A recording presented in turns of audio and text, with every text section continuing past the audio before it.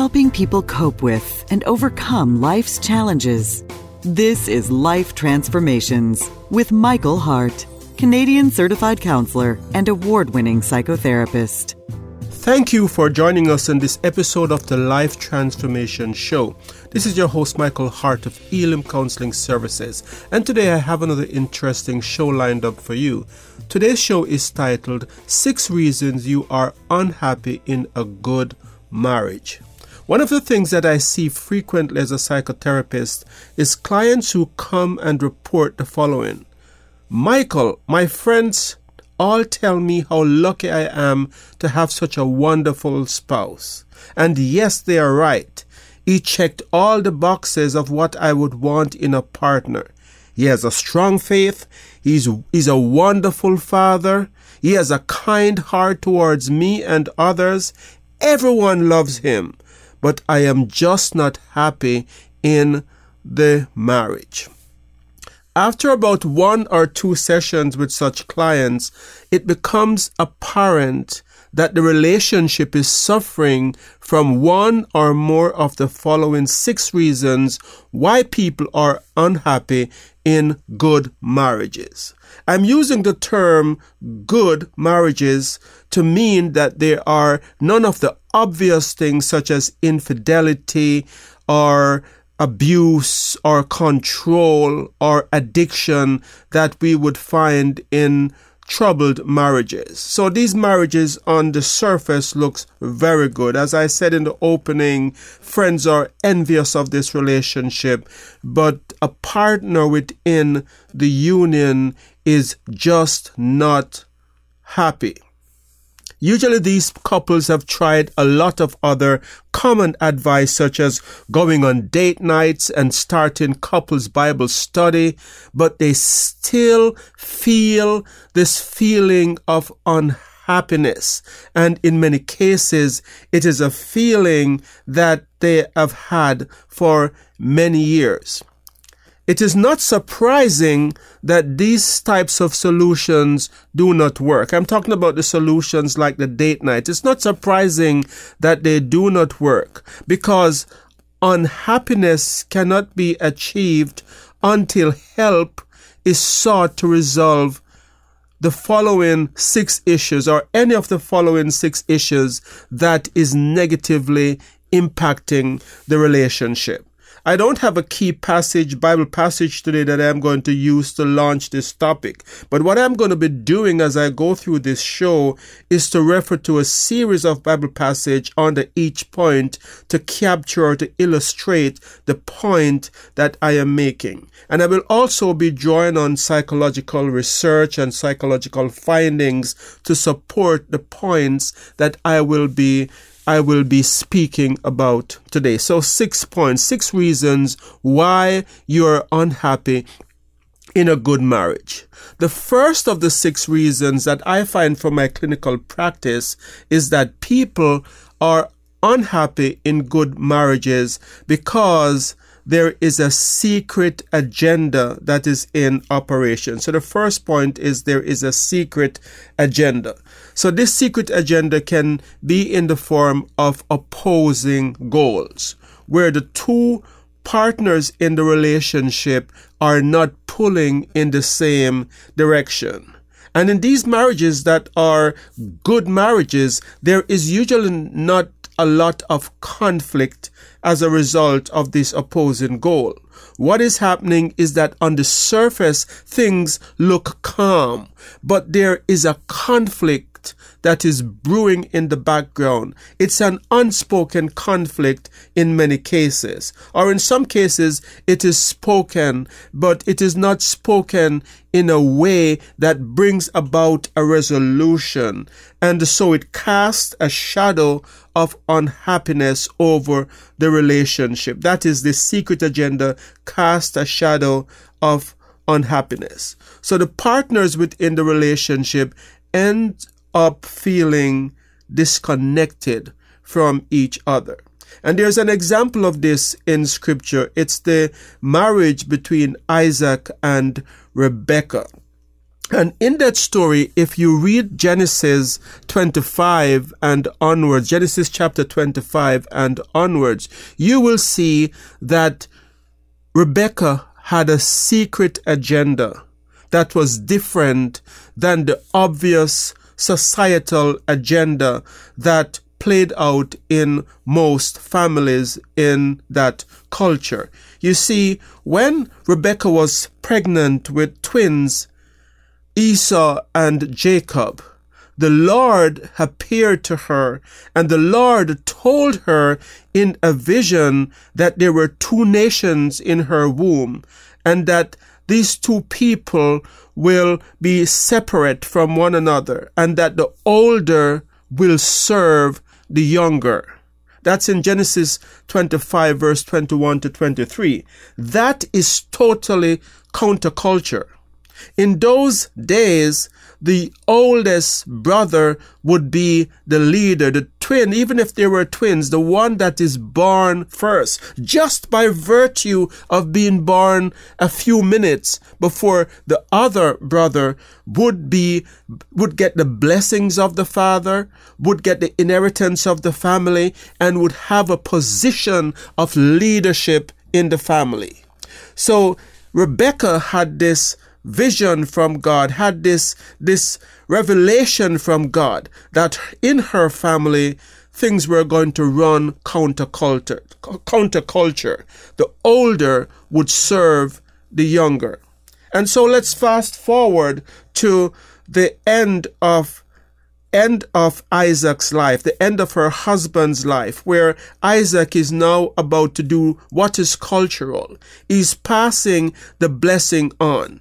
And apparently, he did not get the memo from God that said Esau would serve the younger brother, Jacob. So he's pronouncing this blessing. And because Rebekah had this word from God that apparently she did not tell her husband Isaac about, she devised a plan to trick Isaac into thinking that he was blessing to think that he was blessing Esau, when in fact he was passing on the blessing to the younger son, Jacob. And so we have the first identity theft here in history, where Jacob is stealing the identity of Esau, and his aging father is not able to tell the difference because his eyesight is bad. So he's now tricked into believing he's passing the blessings of the family on to Esau, when in fact it is Jacob. And this is all part of Rebekah's plot, because she has a secret agenda. She has an opposing goal that is different than her husband. So let's read the blessing that Isaac is passing on to Esau. Or he thinks he's passing on this blessing to Esau, but in fact it's Jacob. So let's read the blessing. So in Genesis 27:29, we read, this is the blessing, quote, "May nations serve you and peoples bow down to you. Be Lord over your brothers, and may the sons of your mother bow down to you. May those who curse you be cursed, and those who bless you be blessed." So here we have Isaac praying this blessing over who he thinks is the oldest son, Esau, but his wife had another vision, an opposing goal. And so who he's blessing instead, who he's giving the inheritance of the family to, is the younger son, Jacob. And so it is in modern day marriages. Sometimes we have these opposing goals. It's not things that are even spoken about, but people are not pulling in the same direction. Amos 3 verse 3 says, "Can two walk together except they agree?" And it is this tension within marriages that creates this feeling of unhappiness. So even though people might not be fighting, they are not having any of those dysfunctional things that are happening in other relationships, there is this tension that is causing unhappiness in one or both partners. So here is what the Esau-Jacob dynamic look like in today's society. For example, we agreed we would leave the farm, but it never happened. We planned for our children to go to Christian school, but it never happened. We both agreed on paying off our debt, but each year the debt seems the same or higher. You said we would sell the house of your ex-spouse and move into another home once we got married, but it never happened.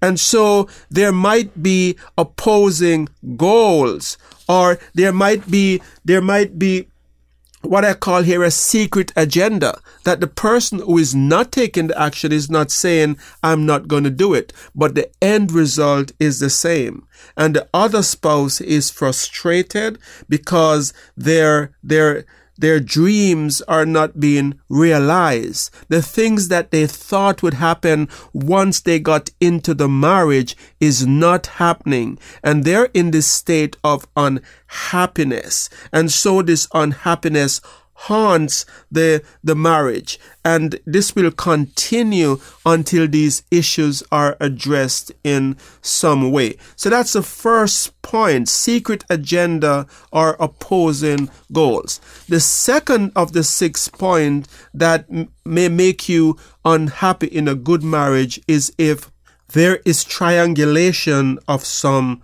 kind. So triangulation, as the name suggests, there is a triangle that is formed, and it's not just a husband and wife, but there is a third person or thing that is draining energy and attention away from the relationship. So the bond between the husband and the wife is not as strong as it could be. And there is not necessarily anything wrong that is happening. It doesn't have to be an affair. So in good marriages, we're not talking about a triangulation where the person is having an affair. But in these good marriages, triangulation take the form of a mother, the mother of the husband or the mother of the wife. It can take that form. There are other forms that I will talk about, but that is one form where the in-law is causing a triangulation that is making the other spouse unhappy. And so the unhappiness may stem from the fact that the spouse feels as if they are not as important as the mother-in-law, or that if there is a conflict, their spouse will side with the person, with the in-law, instead of siding with them. And so the feeling here is that you are not a priority. And this kind of triangulation can cast the shadow of unhappiness over relationship, and it will continue day after day, week after week, year after year, unless it is dealt with. And there are other forms of triangulation. And as I said, in good marriages, the triangulation is not anything that's wrong. A triangulation can take place with a child in the home, where the other spouse just have this feeling that their husband or wife is closer to that child than they are to them, that the needs of the child come before their need, and that the time that they're spending with that child is draining away from the time that is needed to bond as a couple. And so this can cause unhappiness in a marriage, because the spouse who is experiencing this is again feeling that they are not a priority in the relationship, that the child is the priority. So in good marriages, there's a healthy balance where both partners are able to love their children in a very healthy way, but at the same time spend enough time with each other, meet the needs of each other, and the whole family is better off as a result of this.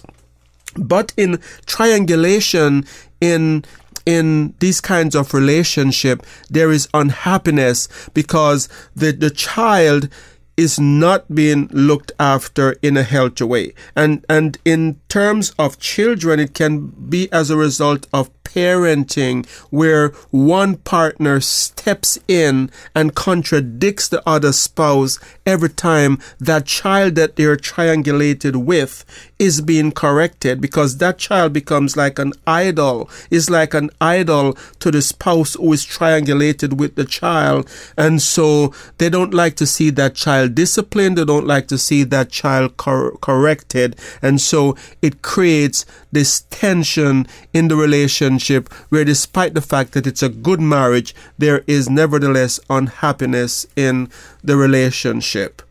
And so we see an example of this triangulation in Judges 16, where Delilah was triangulated with the leaders, the rulers of the Philistines, and she gave them preference. She was closer to them, I should say, than she was to her husband. Her loyalty was with them, not with her husband. And we know the very sad end of that relationship as a result of triangulation. The third of the 6 points that make you unhappy in a good marriage is if there is a lack of reciprocity. And by a lack of reciprocity, I mean that there is one partner that is doing all the giving and another partner is getting all the benefits of that relationship. Maybe all the decisions that are made by one partner and the other partner is just going along, and nothing that they ever suggested is acted on or embraced by the partner that makes all the decision. So what this partner is feeling as a result of this lack of reciprocity is that their needs do not matter. What I feel don't matter. And so partners who are in this kind of relationship end up coming to a place of sadness where they're very unhappy because they feel as if they are just giving all the time and they are not receiving anything in return. Michael will be right back. You have been listening to the Life Transformation Show, where award-winning psychotherapist Michael Hart of Elim Counseling Services has been speaking on the topic 6 reasons you are unhappy in a good marriage. You can find out more about us at elimcounselingministry.com or by calling 1-877-544-3546, where you can also make a donation to this Christ-centered ministry. Back to Michael. Marsha Linehan explained the value of reciprocity in her dialectical behavioral therapy theory. And also, this principle is also highlighted in Trauma and Recovery and Empowerment model developed by a group of women led by Maxine Harris. But because of how things are in many Christian circles, this principle of reciprocity is not embraced. As a matter of fact, the opposite is seen as a sort of value or a sort of virtue, I should say, because of the misunderstanding of the scripture where it asks wives to submit to their husband, where the Apostle Paul asked wives to submit to their husband. This is in Ephesians 6, verse 22 to 26. And so many wives end up in situations where they are giving for the entire marriage and their needs are not being met.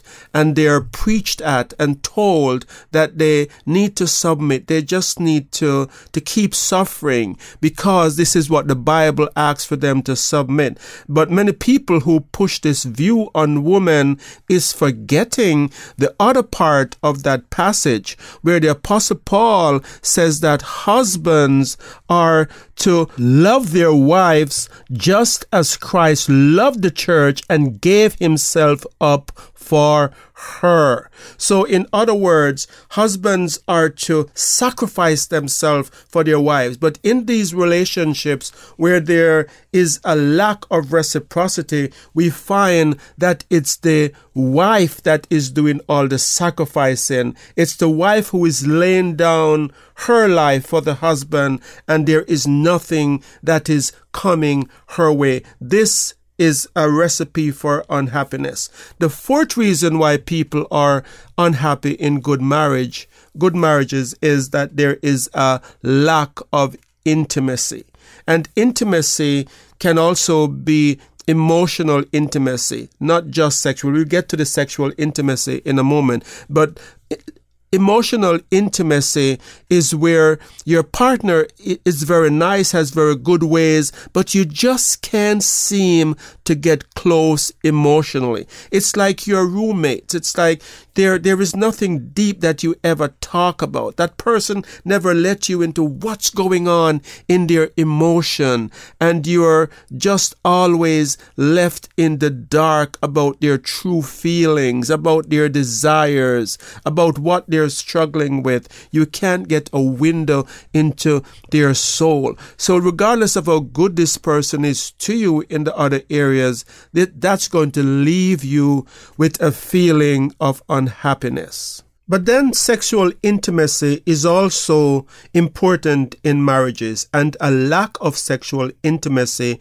can also lead to feelings of unhappiness. In one study that was led by Andre Metzer of Florida State University, Metzer and colleague, they reported in the Journal of Psychological Science that for couples who engage in sexual intimacy, that there is a 2-day afterglow that happens after sexual intercourse that creates a bond and a togetherness for that couple where they get along a lot better together. They're happier in the marriage for at least 2 days leading for up to 2 days after one single act of sex.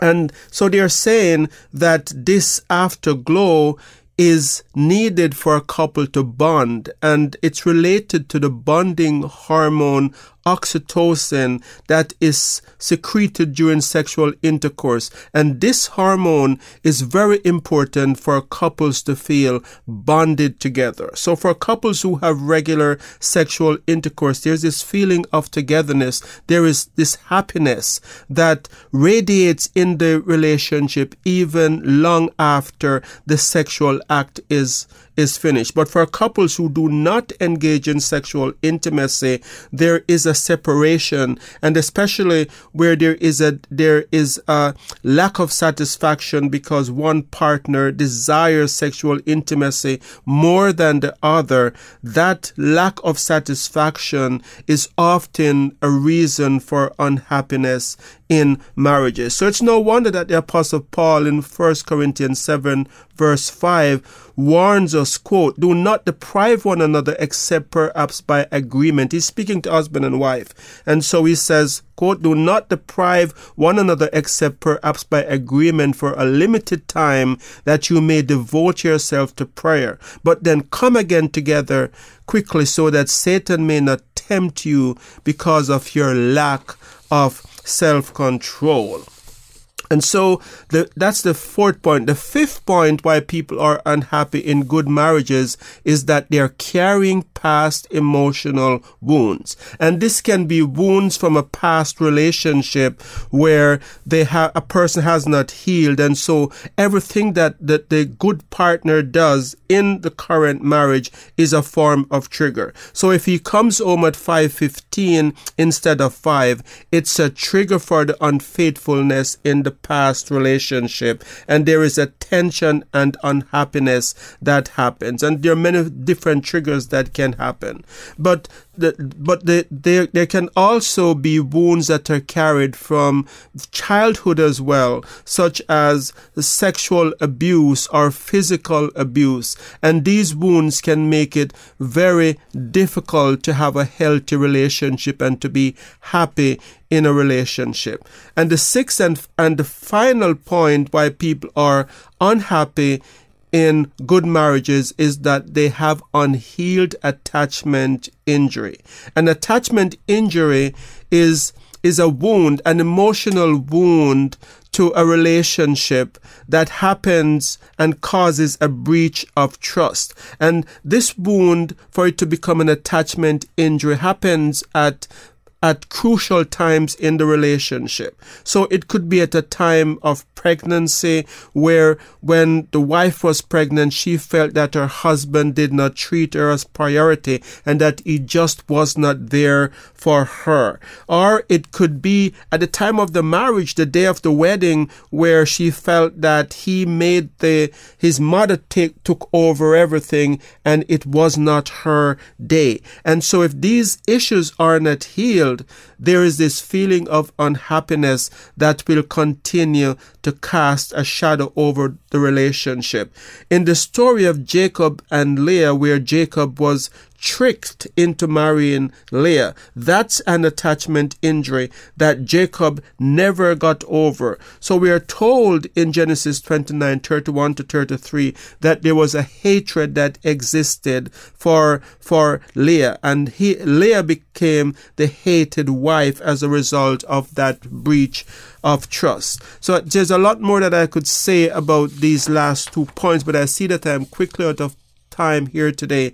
So I'm just going to stress that if you're in a relationship where you can identify with any of these 6 points, it's important that you get help to deal with these issues, because if you don't, it doesn't matter what your partner do for you, you will still be unhappy.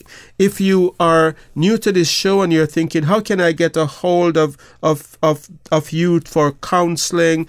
You can contact us at you can contact us at Elim Counseling Ministry. Elim is spelled E-L-I-M, counseling with 2 L's, ministry.com, or at 1-877-544-3546. We also want to remind you that we are a not-for-profit organization, so we depend on your donations to stay on the air and also to provide subsidized counseling for those who need it but cannot afford it. We also want to let you know that we have over 200 podcasts on our YouTube channel where you can find other topics like this for your listening pleasure. And I just would like to comment on the video that we did about the truth about succubus and incubus demons, that we have been getting hundreds of comments online about that video, mostly positive video, but there are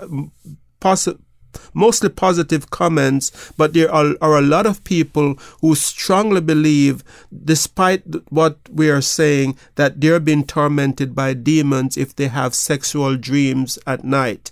And I would like to say that this is not the case. Sexual dreams are a natural part of being a human being. And so if you have this dream, do not believe the false teachers out there who are trying to convince you that this is demonic attack. The Lord that you serve, if you're a believer, would not give demons that amount of power over you to attack you in your sleep. So if you have a question about that video, that podcast that we did, or this podcast, you need more information on this podcast, please feel free to give us a call. Again, 1-877-544-3546 or elimcounselingministry.com. Elim is spelled E-L-I-M, counseling with 2 L's, ministry.com. So until next time, this is your host, Michael Hart, praying that God would bless you in all your relationships and to keep you sound in mind and pure in heart.